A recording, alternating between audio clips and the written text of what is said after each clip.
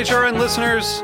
As we celebrate our 15th year, we are deepening our commitment to giving voice to the next generation of food systems storytellers, and we need your help. Our internship and fellowship programs help activate new possibilities for underrepresented and underestimated young people through experiential journalism, audio engineering, and production training.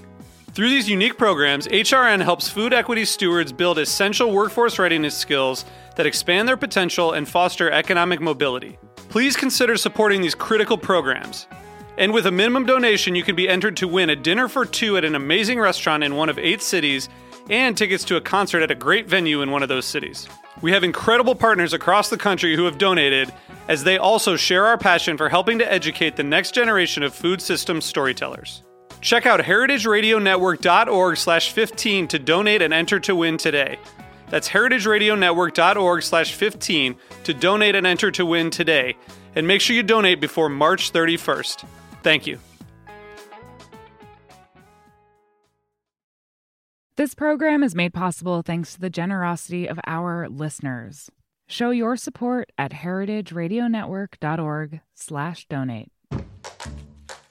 This week on Meat and Three, we're embracing the spooky spirit of Halloween, from zombies to witches. We're exploring the odd, the occult, and the taboo in the world of food. There are restaurants with no storefront, shrunken down into hundreds of square feet versus thousands of square feet. No servers, no hosts, nobody taking your order. The rats in the sewers are now smelling, all of a sudden, fresh food molecules. And those rats were like, holy cow, follow that scent. Tune in to Meat and Three, HRN's weekly food news roundup, wherever you listen to podcasts.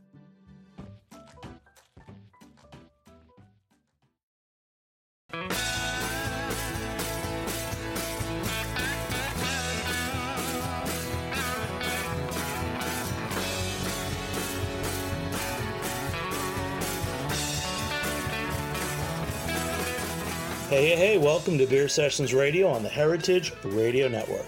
We're recording remotely, and today is Tuesday, October 27th, 2020. I'm Jimmy Carboni. I'm the host of Beer Sessions on heritageradionetwork.org, and we're talking about what's new in New York City. We'll have guests from 2 breweries, 18th Ward and Bridge and Tunnel. So let's have the guests introduce themselves. Let's start with Rich. Hey, how you doing, Jimmy? Yeah, it's Rich Castagna from Bridge and Tunnel Brewery. Great, Rich. It's great to have you back on. And then Jordan. Glad to be here. Jordan Beldner from 18th Ward Brewing. Great. And Will. Hey, how you doing, Jimmy? It's Will from 18th Ward Brewing, head brewer. Great. I'm so glad to have you guys on. This time of year, usually we're thinking about things like fall releases and Oktoberfest, but we're also thinking about, having people inside our breweries and tasting rooms and restaurants. So it's been quite a year, and I know you guys have a lot to talk about. So we're going to start with Jordan. Jordan, just tell us about the story of 18th Ward. How you opened. You guys have a very cool place, I know, and it's in Williamsburg. It's near Brooklyn Steel.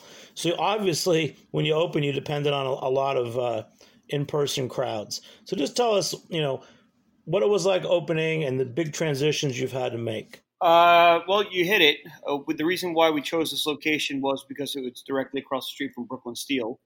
In a given year, they play pretty full shows 10 months of the year. We opened last September, 2019. It was great. We loved it. We were open for about 5 months before COVID happened. And, we kind of had to pivot our business model. We were not planning on canning this fast after opening, but when COVID happened, we decided to can our beer, and that's pretty much it.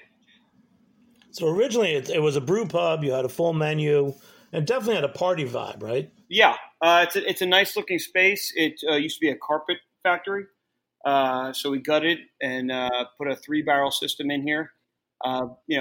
A lot of the shows, pre-shows and post-show, were pretty crazy here. We had a full kitchen menu as well, so it was a fun time while it lasted. Yeah, and I've definitely noticed on Instagram you have a lot of cans now. This is the craziest time, and I don't even know how to ask you that, because I know you opened a place for people. how is this next stage going for you guys? Are you having any people inside yet, or is it still just pick up and delivery? Well, we since the area we're in it's this industrial park, if you will, and it's not busy on weekends, so we have a 50-foot outdoor space, which has been great since we were allowed to have people back, around. So it's when we came back, it was a little tough for us at the beginning because people didn't know who we were, and one thing that helped us was getting our cans out there, getting our beer, our labels, and it brought a significant amount of foot traffic to us on weekends, which has been great. That's great. Now let's talk to Will. So Will, you're the head brewer at 18th Ward. Tell us a little bit about your background, because I know you've got a pretty good resume as a brewer.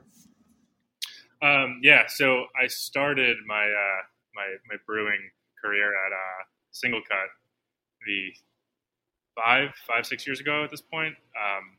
When I first started, I was running keg deliveries part-time, and then in the cellar the other 50% of the time. So kind of an entry-level start by most standards, but within a month or so of me being there, our brewer ended up moving to Maine with his wife. So I got thrust into brewing pretty quickly, and then from there, a year later, began running the operations over there, and then made the move over to Captain Lawrence for a little while to kind of get a little bit more hands-on in terms of the large-scale production. They were running a 50-barrel automated system, and it was definitely a good learning experience. I learned how to run a lot more intricate equipment, things like a centrifuge and obviously the automated system, and so that was a lot of fun. And then went over to the Bronx Brewery to help with them scaling up at their location in the South Bronx. They had some contractors shipped around, so the last 2 years I've been over there, improving quality, improving processes, making the operation a little bit more efficient as best as I could, and then kind of brought me back sort of full circle to 18th Ward, where I get, to run this 3-barrel system, where I kind of have a lot of the creative freedoms that I think, every brewer really strives for at some point in their career. I've been, gracious to Jordan and Mike for kind of trusting me with their brand, and then creating their liquid. Well, that's great. Now let's go to Rich at Bridge and Tunnel. Rich, I know how you started. We had you on the show many times, and I know you very well. You started with your little garage brewery, and in the course of expanding, so you're kind of in the same boat as them, but you're a little. I think you're a step above in terms of, your production and everything. What have you had to change since COVID started in terms of what beers you're making, and particularly your beer lineup, if that's changed? So, yeah, COVID hit, and we had to pretty much do the same thing. We had to can pretty much as many styles as we could. And we didn't do a lot of canning prior to that. We have a distributor now, and we would pretty much pass cans to them, cases according to what they wanted. And then our canning was like for in-house, for people coming in buying 4-packs, but we never really became, known for the cans. And once COVID hit, within the first week, I knew that if we didn't make this, make canning our thing, and deliveries and pickup and pre-order and all that, if we didn't do that immediately, then we were going to sink in a month. So I ramped up, my canning rig. And give you an idea, we used to buy a pallet of cans, that's it's 5,000 cans on a pallet. And we'd burn through that pallet in maybe 3-4 months. We really weren't doing a lot. And once COVID hit, we were burning through those 5,000 cans in 3 weeks, which for us is a lot. Maybe for another brewery, it's not a lot, but for us, that was moving at a pretty quick pace. And then the whole canning process ended up pretty much like there was a need for extra storage, which basically the tap room became consumed with this canning project. And, the tap room was closed. So that was, it allowed us to basically turn the entire brewery, that shares the tap room, to just turn it all into production. So we came out of the gate strong, like that. And it pretty much saved us. I mean, we were doing well for the first few months. And then when everybody started coming back outside, deliveries dropped off. And then, by that time, then we were on to a new challenge, and the next challenge was outdoor seating. So we pushed everything outside, we're still doing the canning, but not as at the pace that we once were, that we were doing during the shutdown.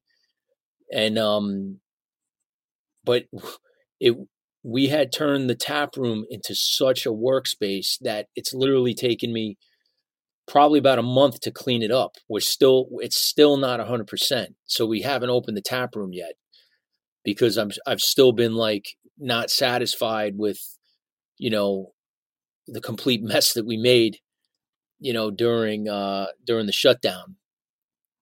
So, but yeah, it's interesting. So many breweries like yours, since 2014, so many breweries in New York have opened with the model of getting people into their space and paying retail price. How does it feel? I mean, you're actually like an old school brewery now. You're making cans and selling them. Yeah, I mean, we had tried to, be a brewery that, that did canning. We had tried it, but you know how it is for us. I mean, it's like we don't have a big marketing budget.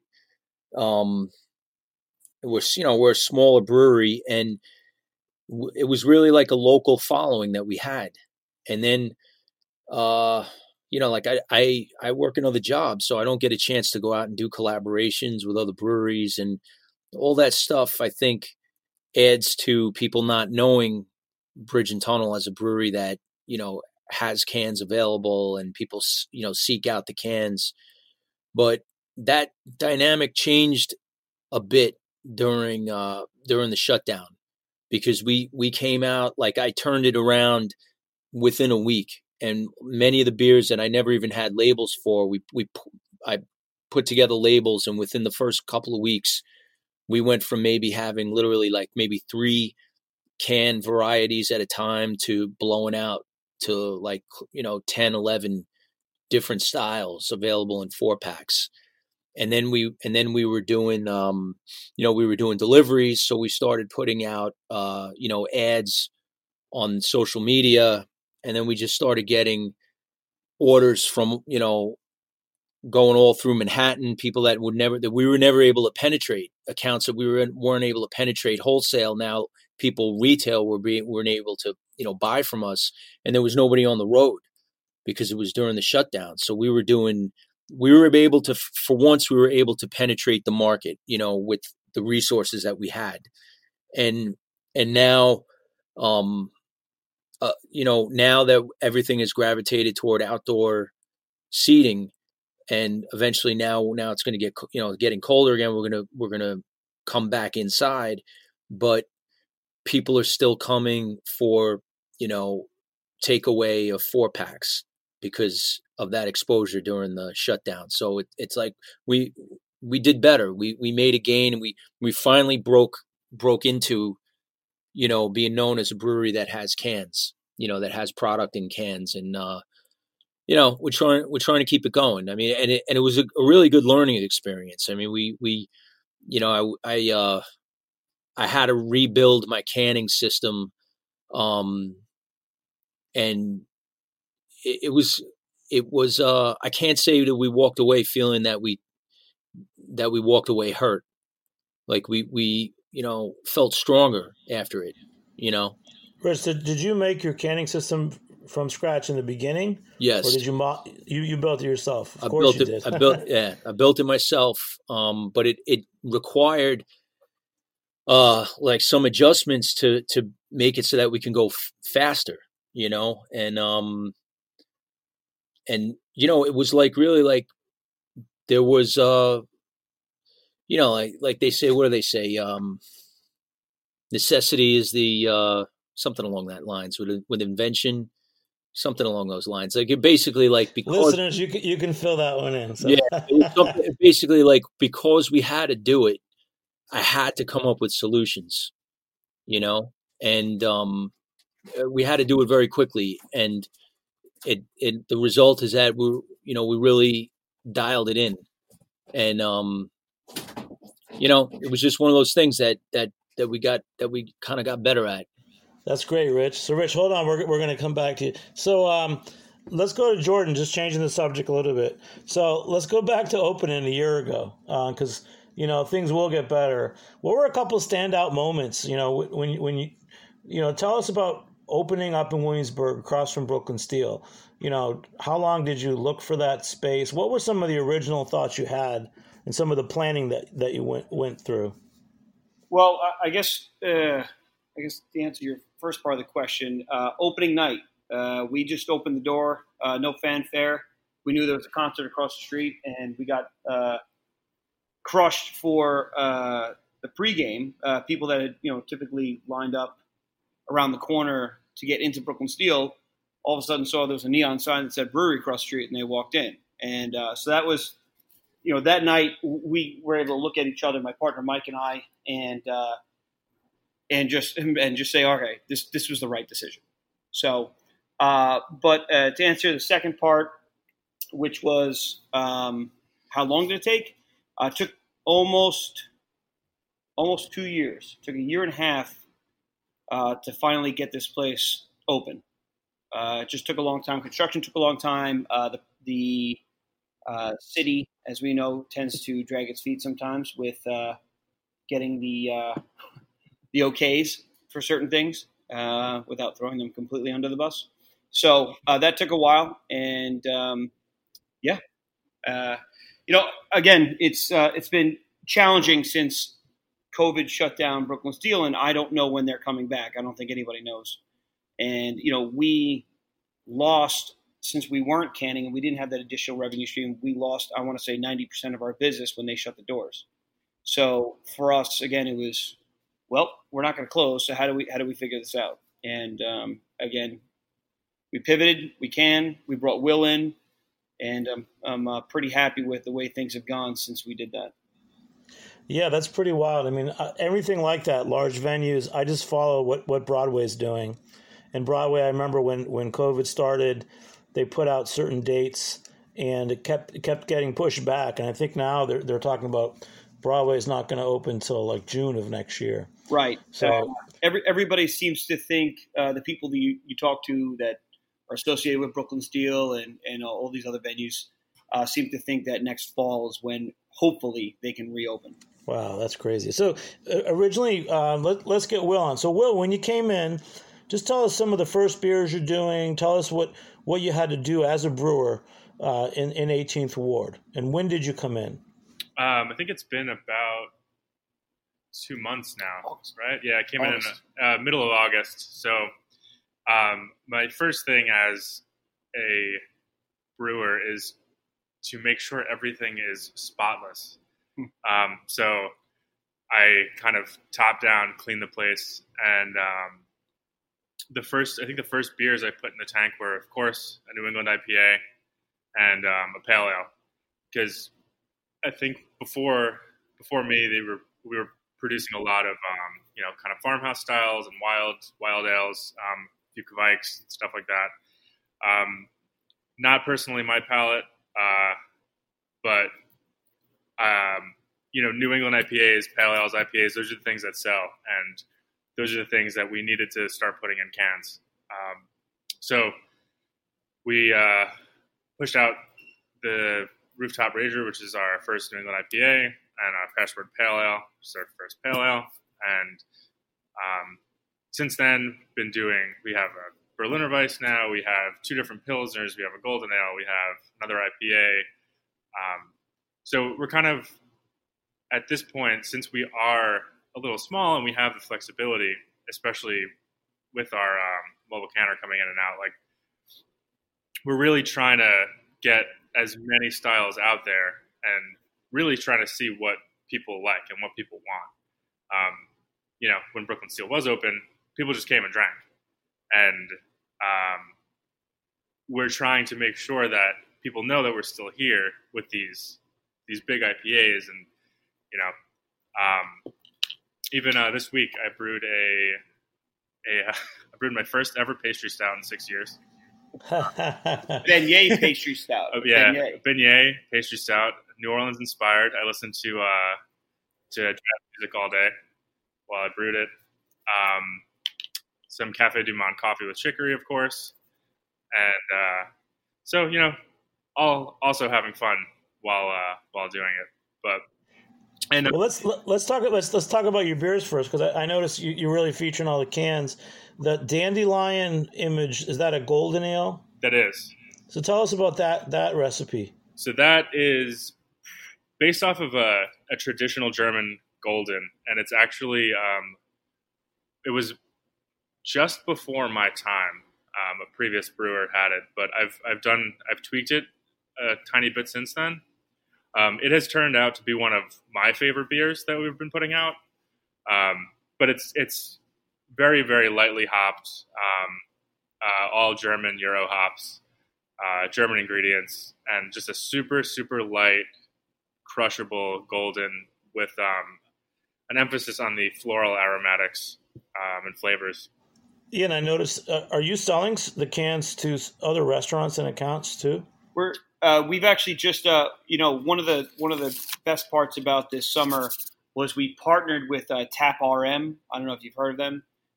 They were, an online. They're a distribution company first and foremost, but they pivoted as well, and they became an online store, if you will, and they delivered all across New York State. We sold to them. They continuously bought all of our product that we brought in, which we were very thankful for. And then we actually just signed a couple of weeks ago a wholesale distribution deal with them. So, they were fantastic. And what was great about that site is that it was able to showcase our labels. And our labels, I don't know if you've seen them before, but they're pretty fantastic. We have a wonderful artist, Abby Bull, out of San Francisco, who does it for us, and they're great. So did you find her after COVID? Was that part of your change? She's a friend. So she's a friend, and she came to us and said, I'd love if you guys would let me just to design a can. We had her design a can, and then we were like, okay, you're in. So it's been a great relationship with her as well. Jordan, what were a couple standout cans that you want to tell us about between the art or the beer or the sales? So, I guess, taste-wise or just the label art itself? For you, what jumps out for you? What were standout cans? So I think our standout tasting beer so far is between our Rooftop Rager, which was Will's first beer. It's a 7.7 IPA, a little heavy hitter, and it was fantastic. It was something that we hadn't had really here in a year. And then he just came out with a new one, which is from this series that we're doing. It's called the Traveling Band series, and it's the fall series, and it's an IPA that is amazing. And in addition to that, the label art for it is awesome. And what's cool about it is with the series, it's going to be we're in the fall right now, and then we're going to have a winter, spring, and a summer. And it's going to basically be this same Traveling Band logo, and just kind of switch it up with the seasons. Well, that fits, and so that builds your brand for next year when Brooklyn Steel reopens too, right? Right. That's great. Another thing for you, growing the can sales. So tell us more about this Tap RM. They, I think they're the new kids on the block. They kind of came around 2 years ago. I own 2 other bars, so we knew about them from on the other side of it. They would come to us trying to sell their beer and their portfolio. And so when I found out about the online sales that they were doing, and they were clearly moving beer all across New York State, we felt it was the best option. Obviously, the beer sales are nice, but really more for us, it was to get our name out. And I trusted in our label art, and they, from what I know, they have done quite well. And then, again, we talked, and when we brought Will on, we signed with them for the wholesale distribution. They, again, I can't talk well enough about them.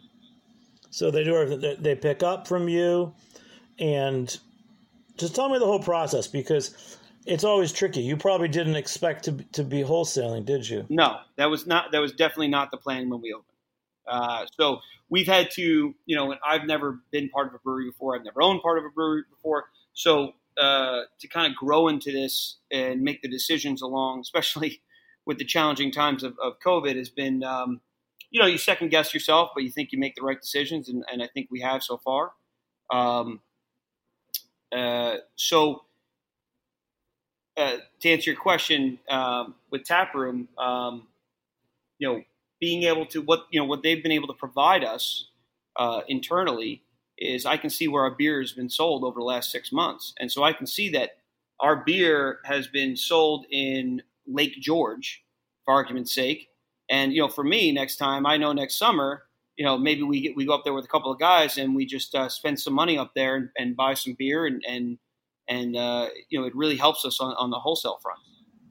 Yeah. And then may I ask, what are the bars that you own? I own Northern Bell in Williamsburg, and I own Jimbo Slims, which is on the Williamsburg Greenpoint border. Great. And what made you want to open a brew pub? Because obviously, how long have you been in the business now? We've owned bars for 8 years. My partners own bars, actually going about another 6 years past that. And we've always been in the business. And then just at some point years ago, we said, let's open a bar.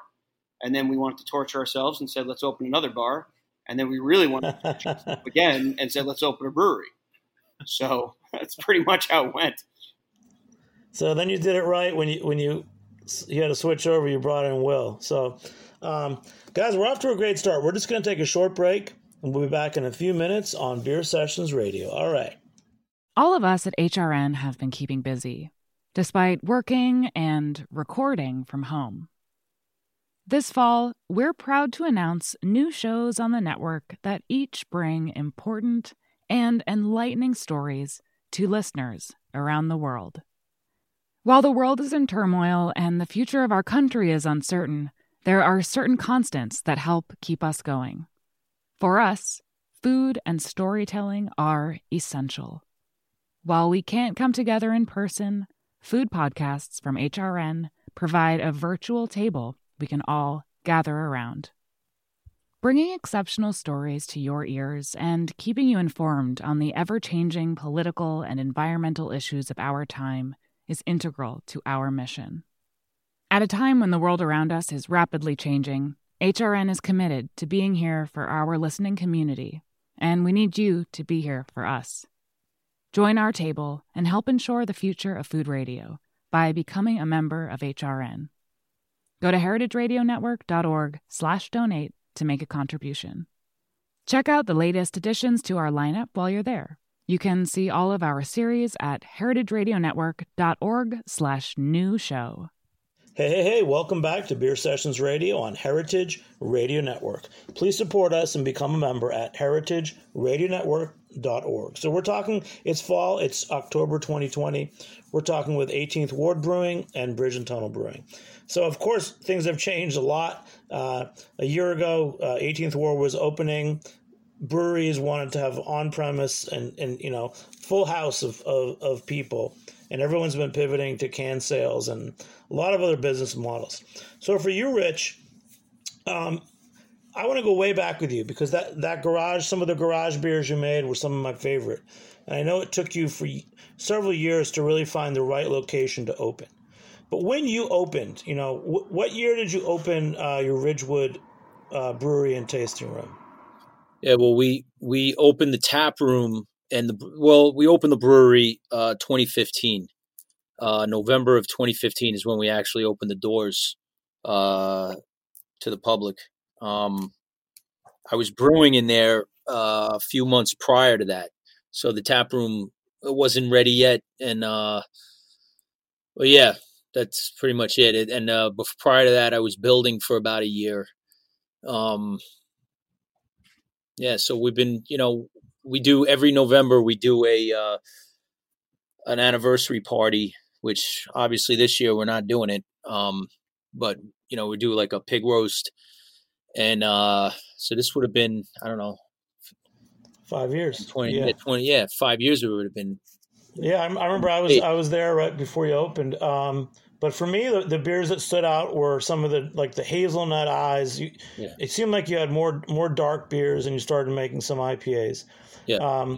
What's changed now? So what are beers that you're making during the pandemic that are selling in cans?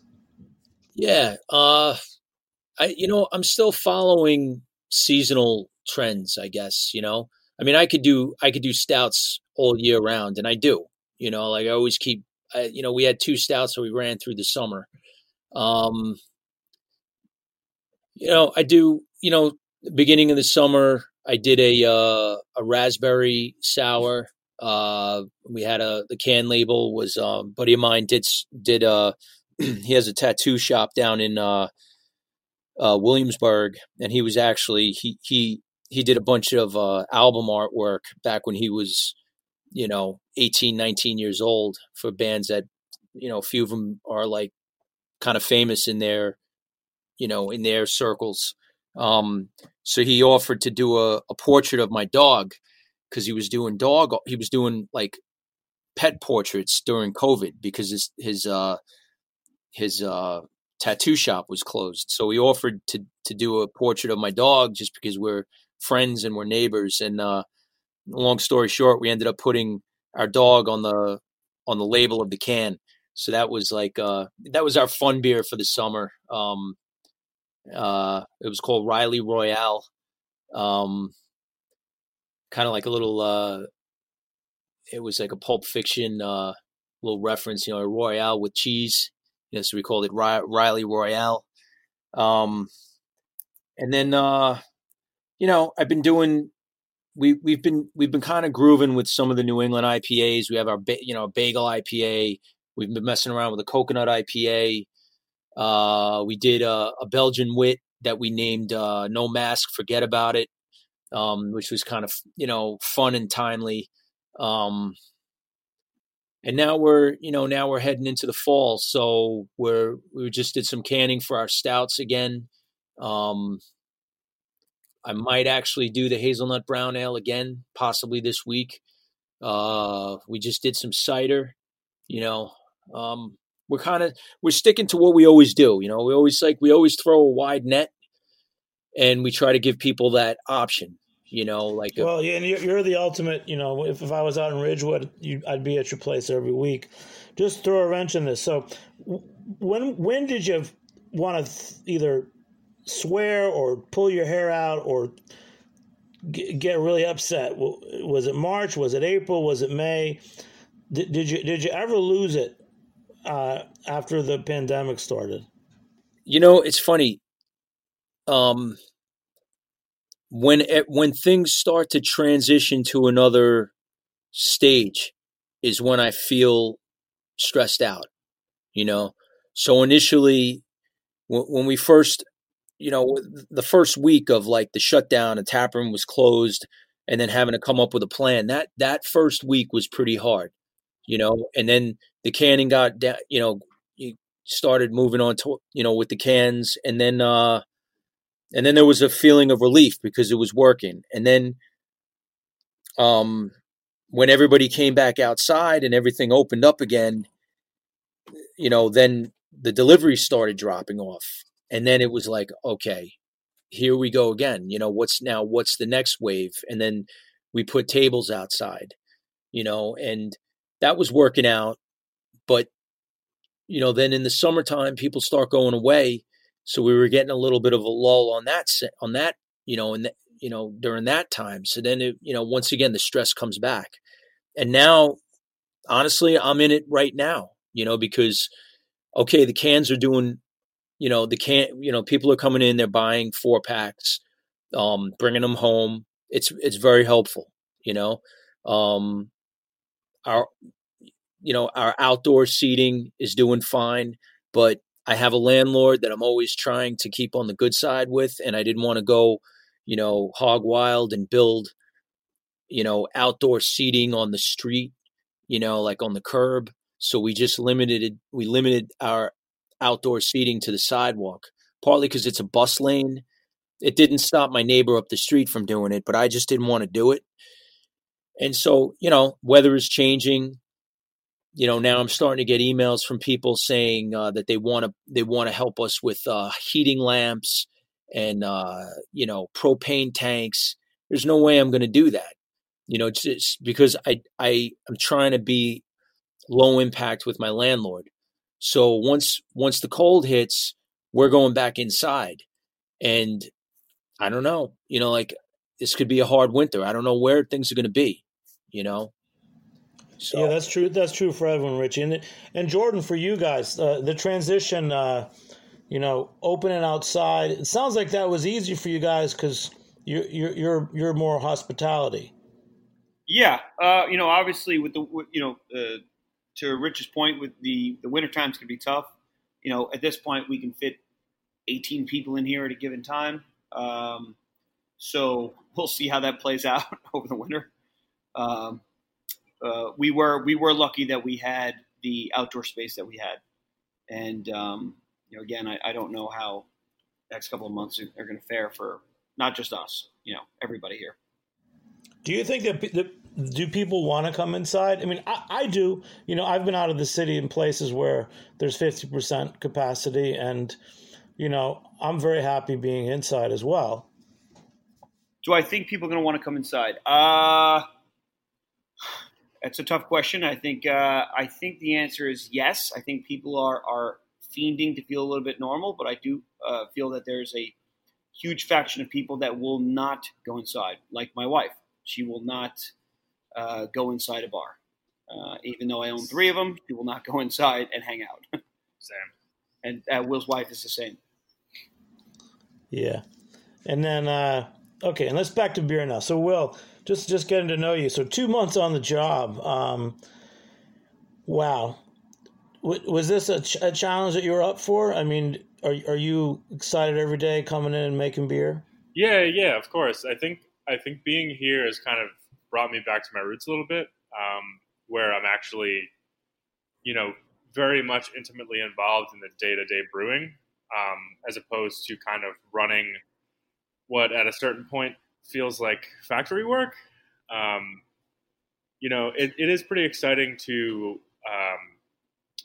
piece together the utter chaos that is the operations of a 8,000 barrel plus brewery.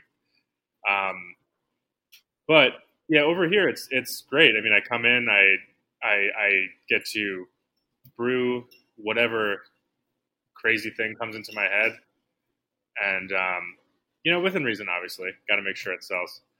But we let you do it. Yeah, you got it. But Will, I know that Ann Riley at New York City Brewers Guild, she told me about so many of the great different fall releases that New York City brewers were putting out.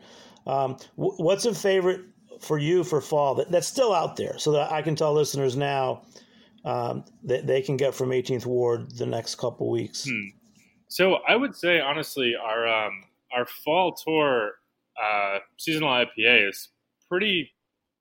I mean, it's very, very appropriate for this time. It's like, it is, of course, a hazy IPA, but it's got tons of tangerine and citrus oil flavors to it, while the color looks incredible, like autumn leaves, to give you some imagery there. And it's got plenty of really pleasant pepper and spice to it at the end. So it's super appropriate, I think, for this season. Other than that, we did just release a Pilsner, an Italian Pilsner, which has become one of my favorite beers to drink. So like a Tebow Pills kind of thing. Yeah, essentially inspired by Tebow Pills. Dry hopped, of course, with only European hops. But super clean, super crisp, floral, like a little bit mild berry flavors from the noble hops.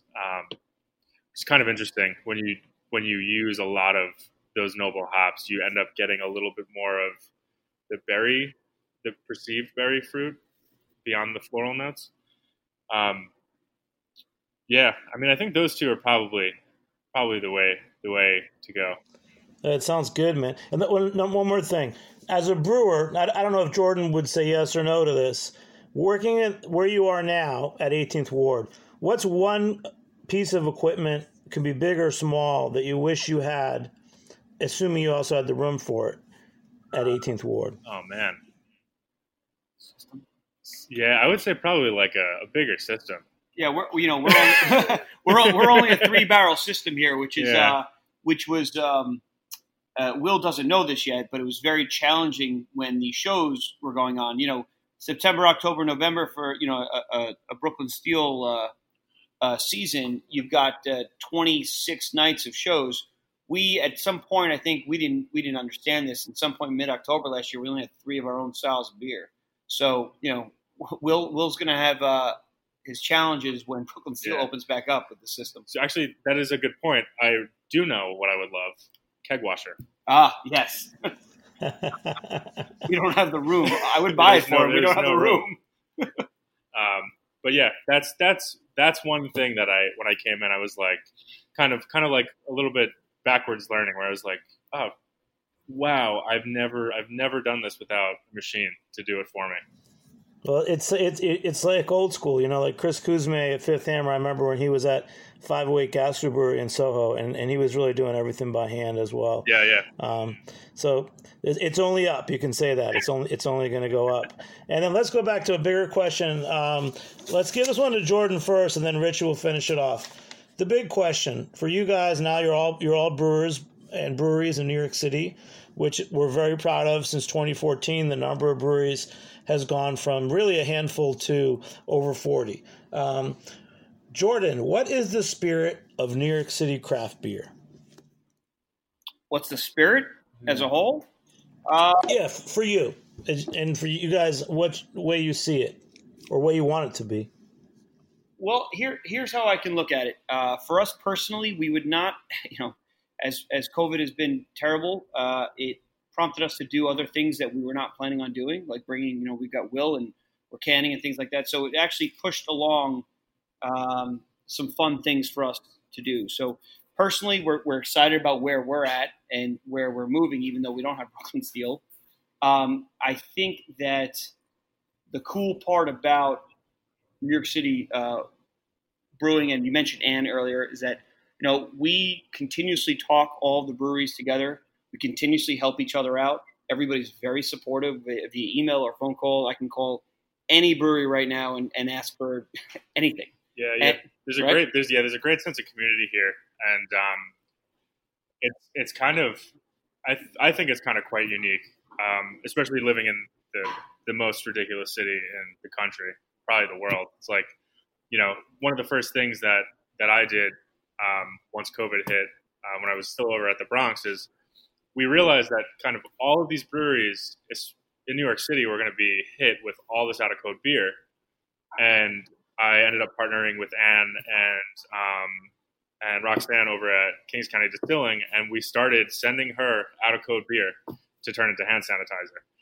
And it's just this kind of this perfect storm of community that we always look out for each other. Yeah, it's been. Again, I've only, Will's been doing this for a while, here in New York, but, we only became part of this, within the last year. And I can't believe how supportive people are and how everybody's willing to help each other out. So to answer your question, I think we're going to survive. I think everybody's going to continue to band together and do well here. And if that's getting creative with how our guild, builds other revenue streams, and they'll do it. We have a smart group that's running the show there. Wow. And Will, just one more, just tell us again about the hand sanitizer project, because those things must have happened really fast.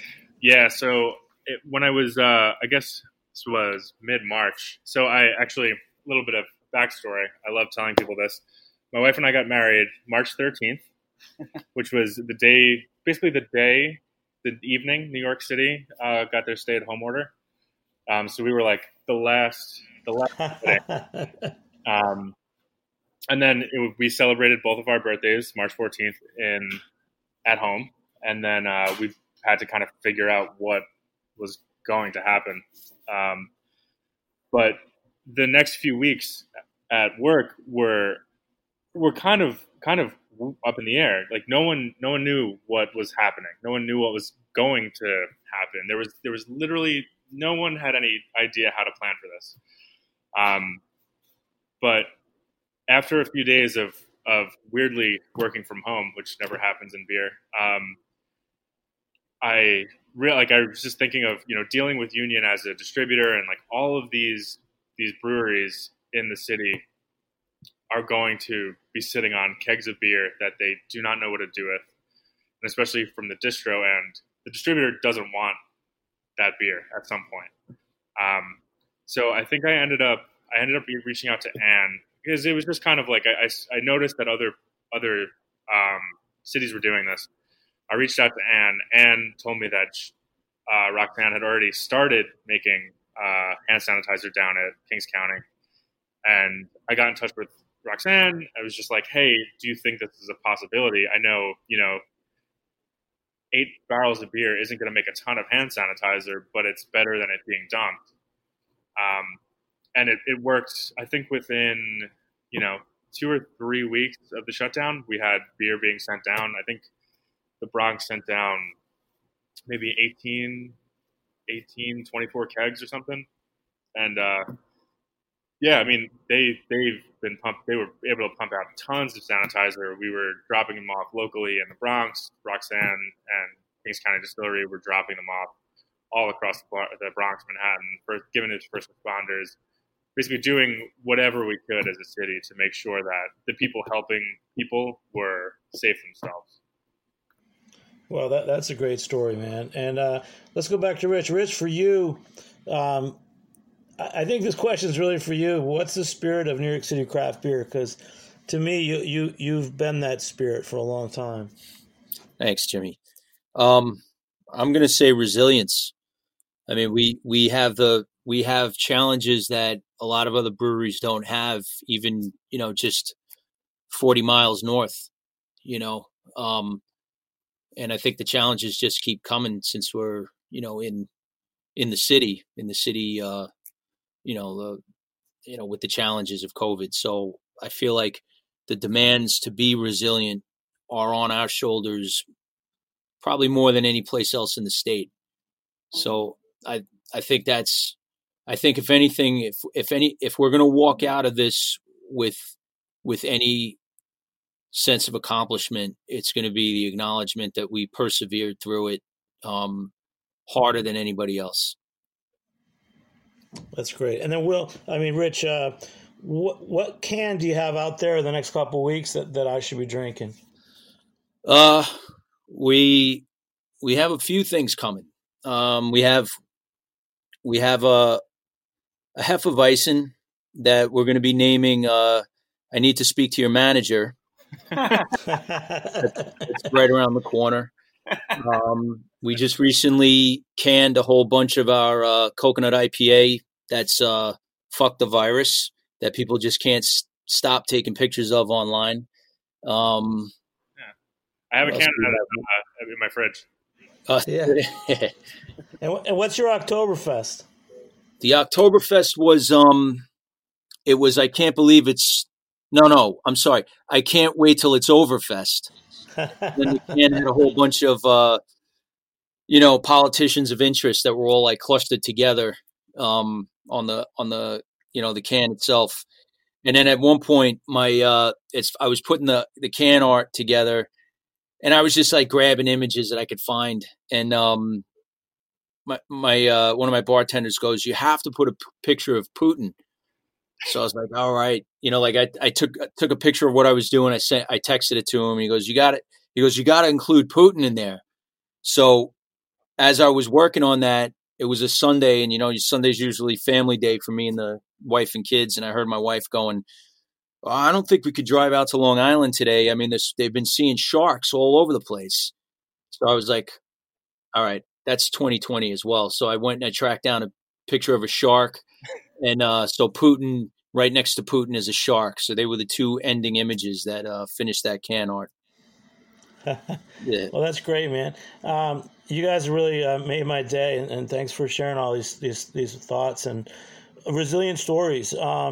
Jordan, you want to wrap it up? Anything that we should be thinking about going into the next couple of months? I guess on our end, just for anybody else that's listening to this, just be safe and be happy, and let's get through the winter time, and let's continue to drink beer and drink local. Support your local brewery. All right. And Will, it's a real pleasure meeting you and hearing about some of your stories, and I look forward to talking to all you guys further. Yeah. Thank you very much. Thanks, everybody. Thanks, Jordan, Will, and Rich, for joining me on Heritage Radio Network. I'm Jimmy Carboni. I'm the host of Beer Sessions Radio. Thanks to our producer, Dylan Hoyer, and engineer, Amanda Wang. We'll catch you next time on Beer Sessions Radio. All right. All right. Woo. All right.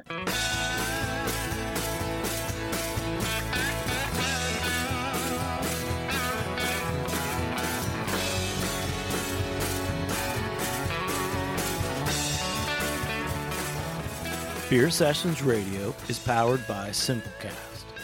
Thanks for listening to Heritage Radio Network, food radio supported by you. For our freshest content, subscribe to our newsletter. Enter your email at the bottom of our website, heritageradionetwork.org. Connect with us on Instagram and Twitter at heritage_radio. You can also find us at facebook.com/Heritage Radio Network. Heritage Radio Network is a nonprofit organization driving conversations to make the world a better, fairer, more delicious place. And we couldn't do it without support from listeners like you. Want to be part of the food world's most innovative community? Subscribe to the shows you like. Tell your friends, and please join the HRN family by becoming a member. Just click on the beating heart at the top right of our homepage. Thanks for listening.